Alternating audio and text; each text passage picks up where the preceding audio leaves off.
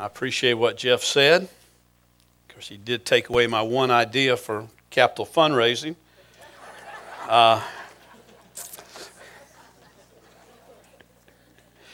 And then he preached my sermon before he sang the song. So, he just took care of all of it today. While in one quick, we can go. Yeah, no, not yet. Oh, me.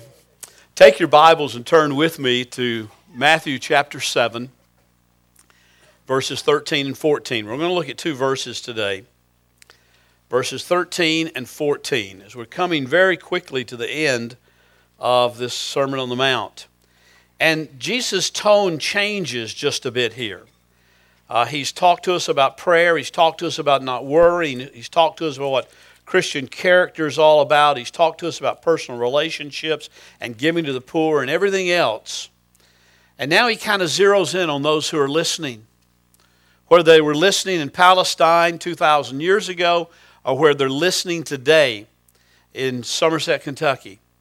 He kind of changes his tone a bit and becomes very, very urgent. As a matter of fact, the first four words that he mentions here, first five words rather, in this verse 13 is a strong statement in the original text. It's a very strong, emphatic statement. It is a command. It is said with a passion that can hardly be understood by just reading it in the English. Jesus says, enter through the narrow gate. That's the command. There is a narrow gate. Enter through it. For the gate is wide and the way is broad that leads to destruction. And there are many who enter through it. For the gate is small and the way is narrow that leads to life. And there are few who find it. May God give us understanding of His Word this morning. Jesus talks about a broad way and a narrow way. He talks about a broad gate and a narrow gate.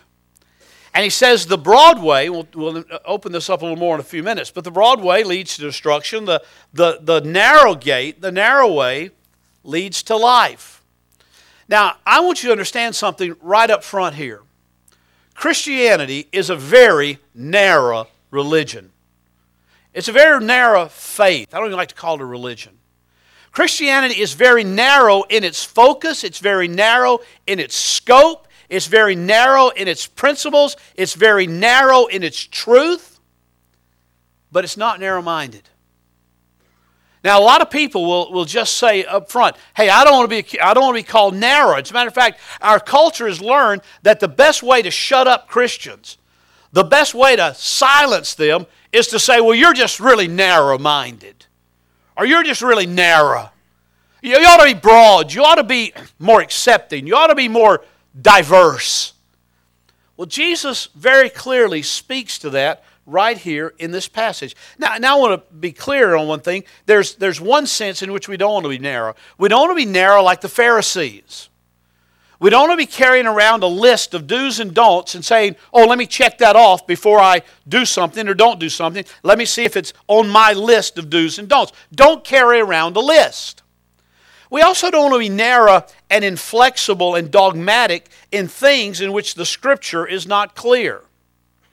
You know, it drives me crazy when somebody is narrow and dogmatic on eschatology, the end times. Because, folks, the Scripture tells us that Christ is coming again, and the Scriptures tell us that Christ is coming again to this earth in bodily fashion, that Christ is coming again with all glory and all power, and we'll see Him coming in the air, but it's really kind of unclear on exactly when that's going to be and what's going to lead up to it. It's not real dogmatic itself there. So it bugs me when people are dogmatic on things like that. Bugs me when people are dogmatic on a translation of the Bible. You know, the King James Version only. You know, that's now they can't build a King James only version from Scripture because, well, Scripture was written before the King James came along. You know, if we're going to be dogmatic on the absolute original version of the Bible, let's go back to the Hebrew and the Greek. We'll start having Hebrew and Greek classes next week, and you can come and learn how to read the Bible for the very first time. No, it's not we have to realize that in 1611, King James had a group of people translate that Bible, but there had been many Bibles prior to it that had been accepted and used very clearly and very broadly. And to become dogmatic on that is absolutely unchristian and unbiblical. We don't want to be narrow like a certain bishop. We don't want to be like a bishop who was visiting a small denominational college in 1870. And he took strong exception with the president of the college when the college president stood up before the student body and he said, I believe that, this was 1870, I believe that within 50 years, man will be soaring through the air like a bird.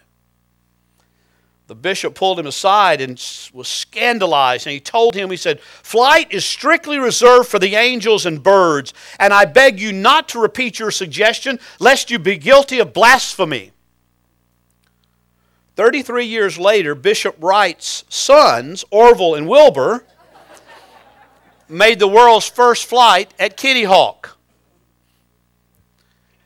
So, kind of irony there, our Lord sometimes likes to play with. We don't want to be narrow in things which the Scripture is not clear on. We don't want to be narrow on things where the Scripture is not. But Jesus says here, there are two gates. There are, if you will, by the title of the sermon, two ways to live. There is a narrow gate, and there is a broad gate. And the broad gate is wide. And the way is broad, and it leads to destruction, and there are many who enter through it.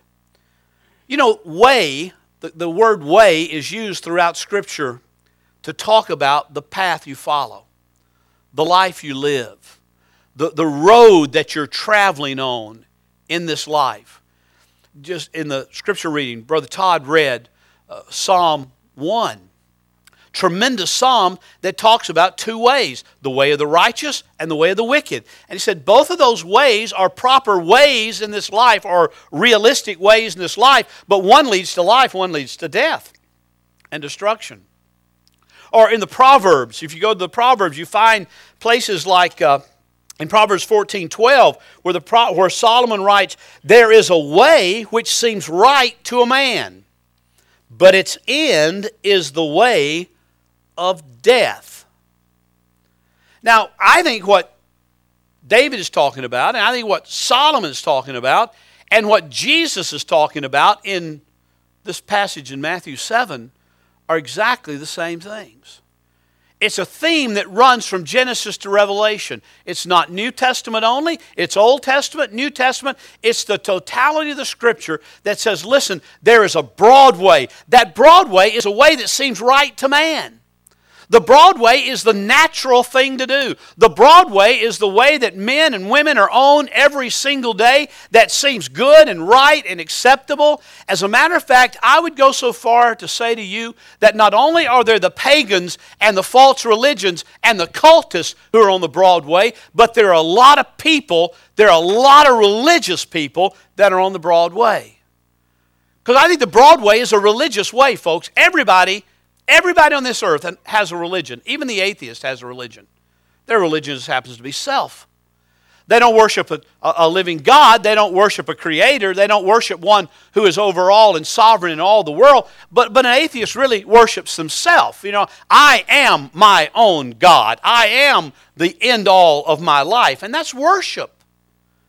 And so there's this broad way, Jesus says, that seems right to man. It looks very appealing, and it looks very appealing because, quite frankly, it's easy. It's really easy. It can be religious. You go to church on Sunday morning, you can dress up real nice and carry your Bible in your hand, and you can look really good, and there's no content, there's no reality, there's no meaning in your life, and you go out of here and you feel good about yourself because you do something for God, you go to church and everything seems right. And Jesus says, I want you to know the broad way leads to destruction. There are a lot of Baptists who are on the broad way. A lot of Baptists who say, well, I'm just following my own my own feelings here. This just feels right. It feels good. And they've never considered who Christ really is and what Christ has really done. And they've never really trusted in the grace of God, the grace of Jesus Christ alone for their salvation. Today is, as I mentioned at the beginning, Reformation Sunday. Celebrating this coming Saturday, October 31st, that the day that Martin Luther nailed those 95 Theses to the Wittenberg door and literally began the firing salvo for the Protestant Reformation. Out of that Reformation came a redefinition, if you will, of the narrow way. And it came out in 5 cries, 5 solas. Sola means alone. And one of them was sola scriptura, that is by Scripture alone. And solo Christo, in Christ alone. Sola gratia, by grace alone. Sola fide, through faith alone. And sola Deo gloria, to God alone be the glory. Those became the rallying cries. Those became the statements. Those became the central truths that were reflected in the Reformation. And every single one of them are reflected in God's Word. Paul said, "For you have been saved by grace through faith, and that not of yourselves. It is a gift of God, so it's not of works, so that no man may boast." Paul said, as we read in Romans chapter 1, verses 16 and 17, "For I am not ashamed of the gospel, for it is the power of God unto salvation, to the Jew first, then to the Greek, to all who believe." I mean, that's the definition of the narrow way. But the broad way is more fun. The broad way is entertaining. The broad way is do religion my own way. Do it however I want to do it. Do it however often I want to do it. Live it when I want to live it. Don't live it when I don't want to live it. Just kind of enjoy my religious experience. The broad way is characterized by charlatans who come in the name of Christ. Next week we'll look at what false prophets are, what false teachers are. That's in the text next week. Don't steal it. Okay, all right. But the broad way is a way that's not just pagan. It's not just atheistic. Oh, they're on the broad way. But they're not there alone. They're there with a lot of religious people. I'll never forget when I had received a request for some sermons from a church in Orlando, Florida, back around 1990. They asked me just to send them some, at that point, cassette tapes. That's all we had back then. And some cassette tapes. I sent them about 8 or 10 sermons. And one of them, some of them were out of the Sermon on the Mount, a series I'd preached then. And I was sure to send them this one on 13 and 14. And then on the latter part of this, when it says, "Those who say to me, Lord, Lord, I'll say, I never knew you." And I sent those to them, and I thought, nobody wants to hear that, because I said in that sermon, as I'm saying here today, that there are many Baptists who just really want to choose the broad way. They want to live the broad way. They want to say, "Oh, I believe in Jesus, I go to church, I give some money, I do all those religious things." But they've never really fallen on their face before Christ, receiving the grace of God and crying out with repentance and faith, "Lord Jesus Christ, you are Lord. You're Lord." They want Jesus conveniently. They want Jesus in their own time, in their own way, in their own specified path. Jesus says, listen, the broad way is a way that leads to destruction, and many are those who enter through it. A lot of people get on the broad highway and they love it and they push it and they travel it and they say, "Oh, I'm religious and I'm okay and you're okay and everybody's okay." But then he says in verse 14, "But the gate is small and the way is narrow that leads to life, and there are few who find it." Now, I don't think you can make a strict interpretation here that there are not going to be many people saved, okay? I don't think you can say, okay, Jesus says there's few that find the narrow gate, and there are many who enter through the broad gate, and so there's just going to be me and a few more up there, and I'm not so sure about those few more. No, you don't do that, because in Revelation, I believe it's chapter 7, God tells John in that revelation, he says, you know, hey, I'm calling people from every nation and every tribe and every tongue, all across the face of the earth, and it is a number that man cannot count. It's an uncountable number, huge number, God tells John in the book of Revelation. I don't think Jesus is talking about, hey, there's just going to be a few of you, gang, so be sure you try real hard. It's not it at all. He's just saying it's going to be a lot more popular to choose the broad way. There's going to be a lot of people who just think it's respectable to be in church, and so I'll go and be respectable. It's the right thing to do culturally speaking. It's the right thing to do for my business. It's the right thing to do for my children. I want my children to be in church, and so I'll just go so my children can get a good moral education. This is not about moral education. It's not about morality at all. But rather, this is about truth. This is about Christ. This is about the way that leads to destruction or the way that leads to life. Pure and simple. The way that leads to life is the way of the cross. Jesus said, as Jeff quoted just earlier, he said, you know, I am the way. I'm not a way. I'm not a good way or a better way or even a best way. I already had that in my sermon. He stole it. I'm not any of that. I am the only way. I'm the only way that leads to life. I am the only way. I am the way, the truth, and the life.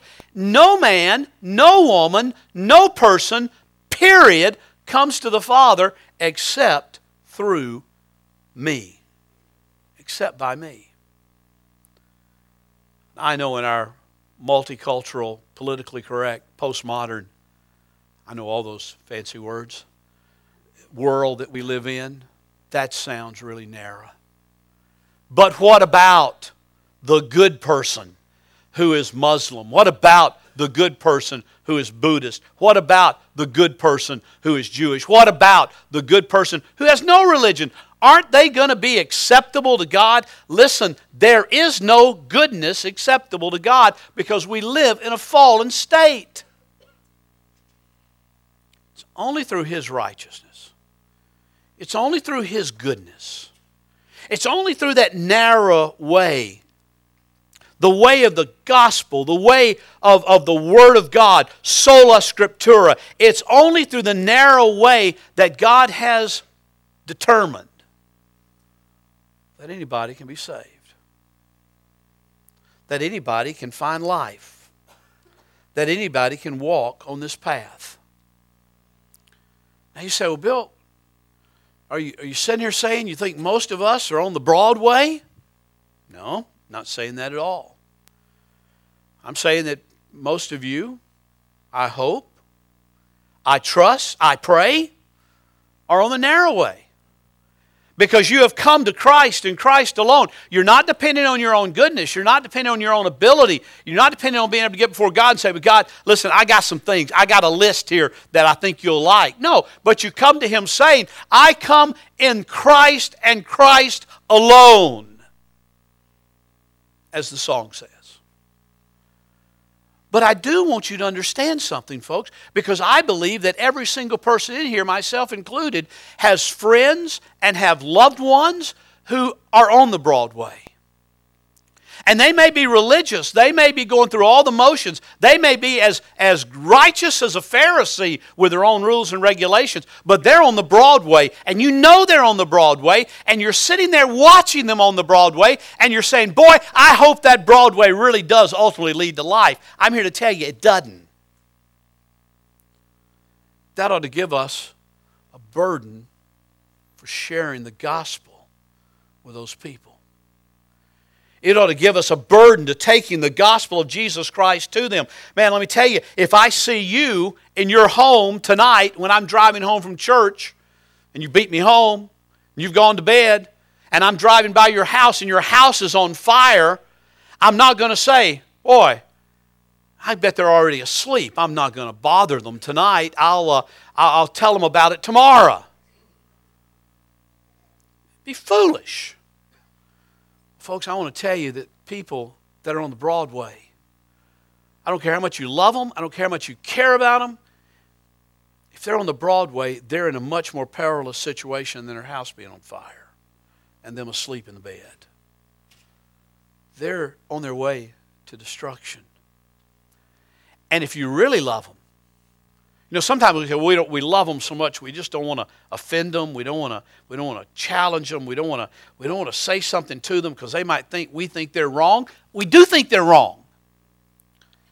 And if you really love them, just like if I really love you and you're already in bed, I'm going to stop and beat on your door and ring your doorbell and kick the door in if I have to get you awake and get you out of there so you can be rescued from the fire. If you really love them,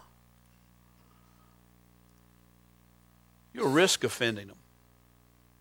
You'll risk them saying to you, I don't want to hear it. Leave me alone. That's all right. That's not your responsibility, what they respond. It is your responsibility to tell them. When Jesus says there is a broad way, there is a narrow way, there are only two ways. There's not three, there's not four. I know Americans would like to think, well, there are about 15 different ways. And maybe a couple of them are really pretty good. Jesus said, no, there's only two. That's why I've told you before, and we'll look at it again in Galatians in a couple of weeks, that on Sunday night, that there is only two religions in the world. You look at a book of world religions, it'll tell you there are hundreds, maybe even thousands. But there are really only two. There's the religion of man's achievement. And there's the religion of God's accomplishment. Christianity is God's accomplishment. What He accomplished on the cross, through the death of Christ, through the blood of Christ, in order that those who believe in Him will be led into the path of life. Every other religion is try your best. Do the best you can. Islam says go out and blow yourself up and man, boom, you're in heaven with 73 or 72 or however many virgins. Still can't figure that one out. Judaism says follow these laws, these regulations, these dietary things, and maybe you'll be right with God. It's all human achievement. Buddhism says meditate and think and clear your mind and just clear everything out and you'll find the peace that comes with that. And Hinduism says find nirvana and you go on and on and on. Everything is about human achievement except Christianity. Christianity is the only one that says God did something for you could not do for yourself. God did something for you you could not do for yourself. It is by grace alone, through faith alone, in Christ alone, based on the Scriptures alone, and He's the only one that gets glory for it.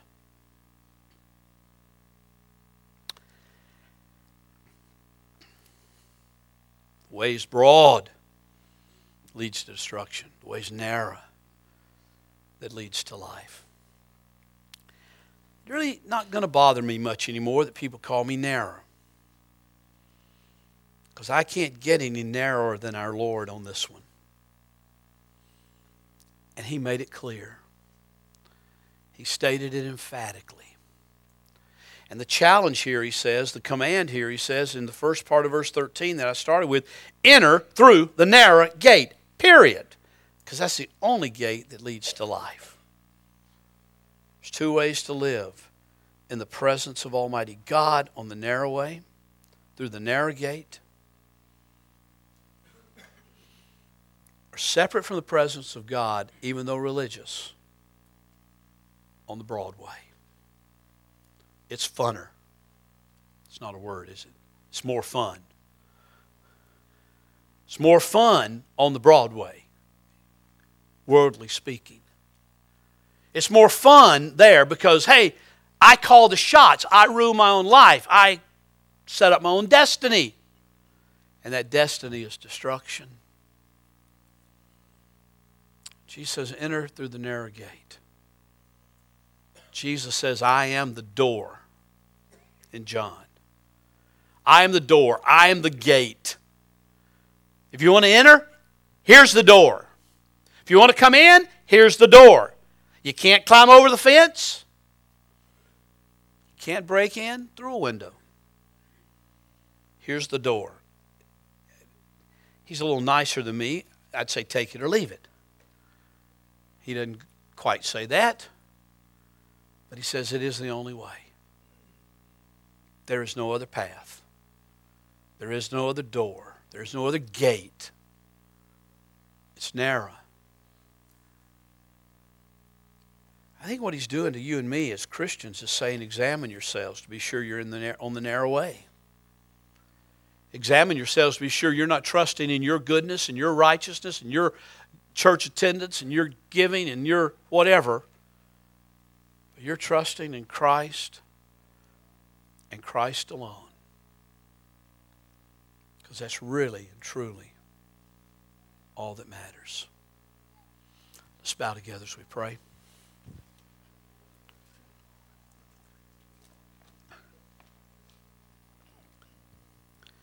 And I don't know if it'll be too much trouble or not, but I'd like to do in Christ alone again.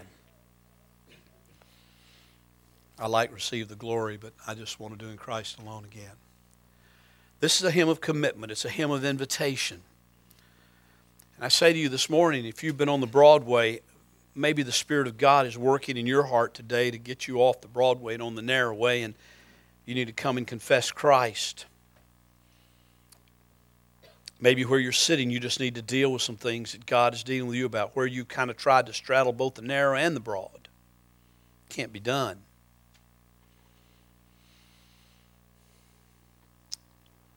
The writer of Proverbs also said in that very familiar passage, Proverbs chapter 3, verses 5 and 6, trust in the Lord with all your heart, and do not lean on your own understanding. In all your ways, acknowledge Him, and He will make your path straight. He will lead you to life.